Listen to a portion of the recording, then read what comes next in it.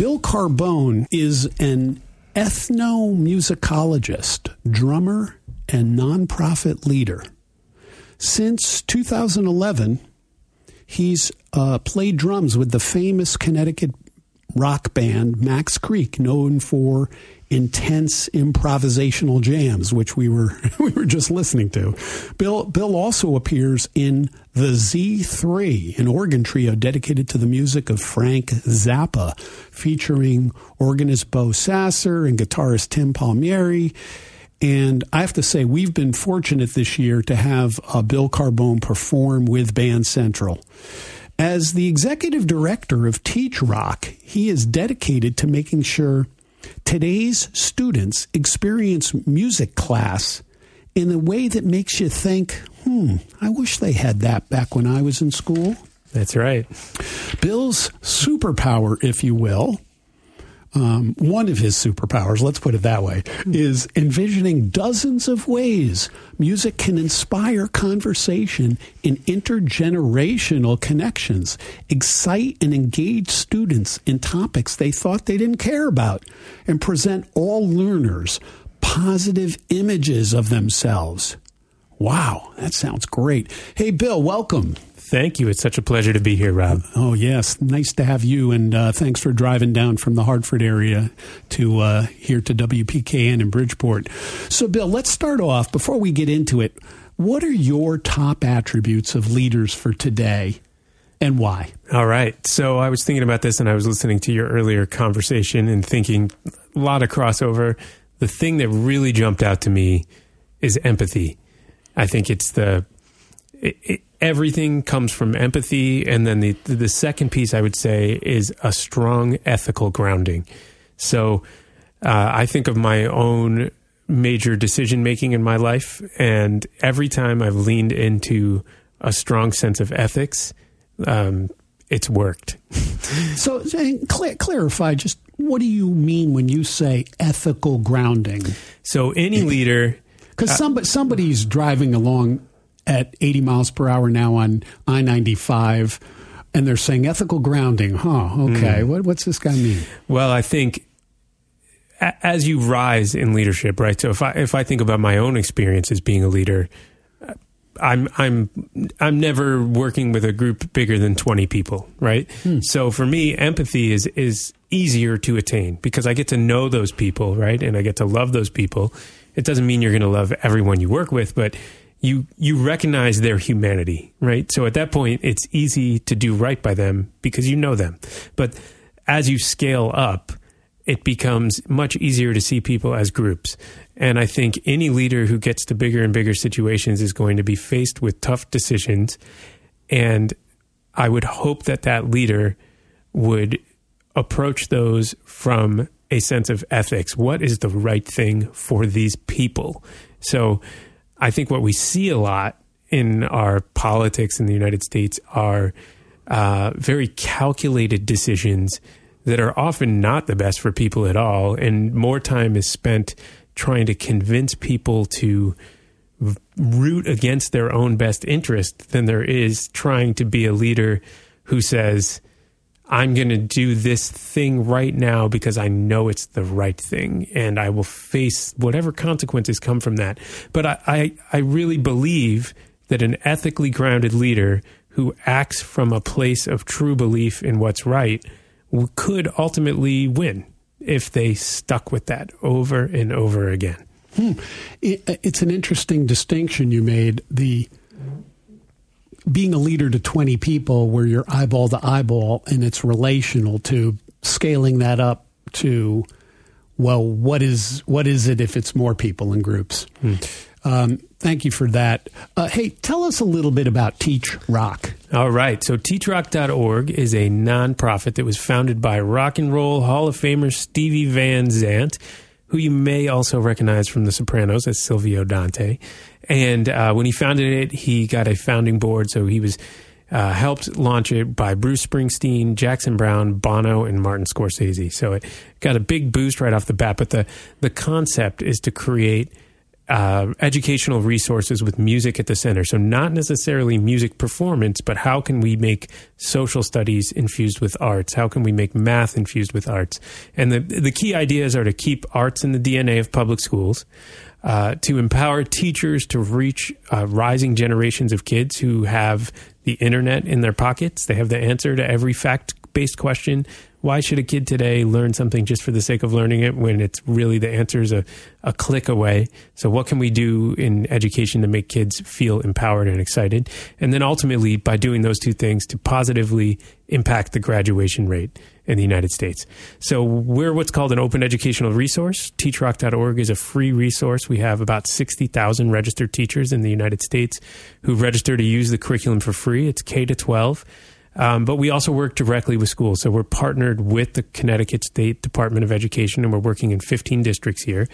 And what we are helping teachers do is write the arts into their classes, whether it be social studies, whether it be a math class, etc. So part of it, by having the word rock in your name, it's clear you're not teaching the classical method that was so much a part of music education when I grew up. It was, from Europe, the Sure. idea that you learn. And you're also saying that with music education kind of ebbing out of our school system, here comes this organization that is saying, no, we've got to keep it in the music, in the school system. Is that kind of a real thing that you're fighting or dealing with? Well, it was part of Stephen's impetus to found it. Was actually there is a moment in our history, the No Child Left Behind Act tied funding to testing, and there's no testing done for the arts.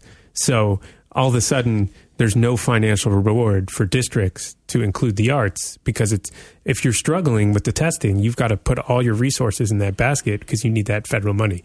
So there is this moment in the early 2000s where you start to get arts programs just kind of falling off rapidly. And we recognize that there's a lot of great organizations working to replace actual music performance. But what we think of our opportunity as is, how can we help get kids excited about the academics that they need to succeed in by infusing them with music? So the best example I could give is we have a full course that we've designed called An American History of Rock and Soul. And we've got it approved, the whole state of California, it's approved now as a history elective. And so really what you're looking at is American history from Reconstruction till about 2000, taught entirely through popular music. And just to give like a quick example to make it real, one of my favorite lessons and units in there is called Native American Music from Wounded Knee to the Billboard charts. Timely because we're about to have Native American Heritage Month kick off in a couple of weeks. So what it does is it starts with the band Redbone, whose song Come and Get Your Love, you either know Come and get your love. Now you know it. Thank you, Rob. Sorry, I couldn't help myself. You had the guts to do that. I wanted to do it, but thank you. Right? It's the theme song of Guardians of the Galaxy. It's in lots of commercials, but it's also the first fully Native American band ever to be on the Billboard charts, 1974. So we start with that and say, well, why is that a big deal? And then we bounce back to Wounded Knee, which was in 1893. It was a massacre, and the first shots were fired because the people would not stop singing and dancing, which had been made illegal. So we're using... there's a lot that's accomplished by doing this. First of all, you're starting closer to the present. You're starting with something kids might know, might recognize. Another thing that I think is really important that's happening here is we're starting a tough conversation with joy and success. So we're representing Native American people in this moment as present, doing something really positive, something joyous and celebrating, and then able to look back at this tough moment. And then we get into source documents, and it becomes a real history moment right then. Wow. Yeah. Sounds like a real breath of fresh air for the students and for education as a whole. Wow. I'm going to ask you to pivot here. Okay. I want you to take off your teacher hat and put on your musician hat for a minute because, tell me, I'm going to ask you the question. In the present moment, right now, what is getting you most inspired as a drummer and a musician? I was trying to think about this question, and it's the best thing I could come up with is it's a big thing. I look for emotional connection, right?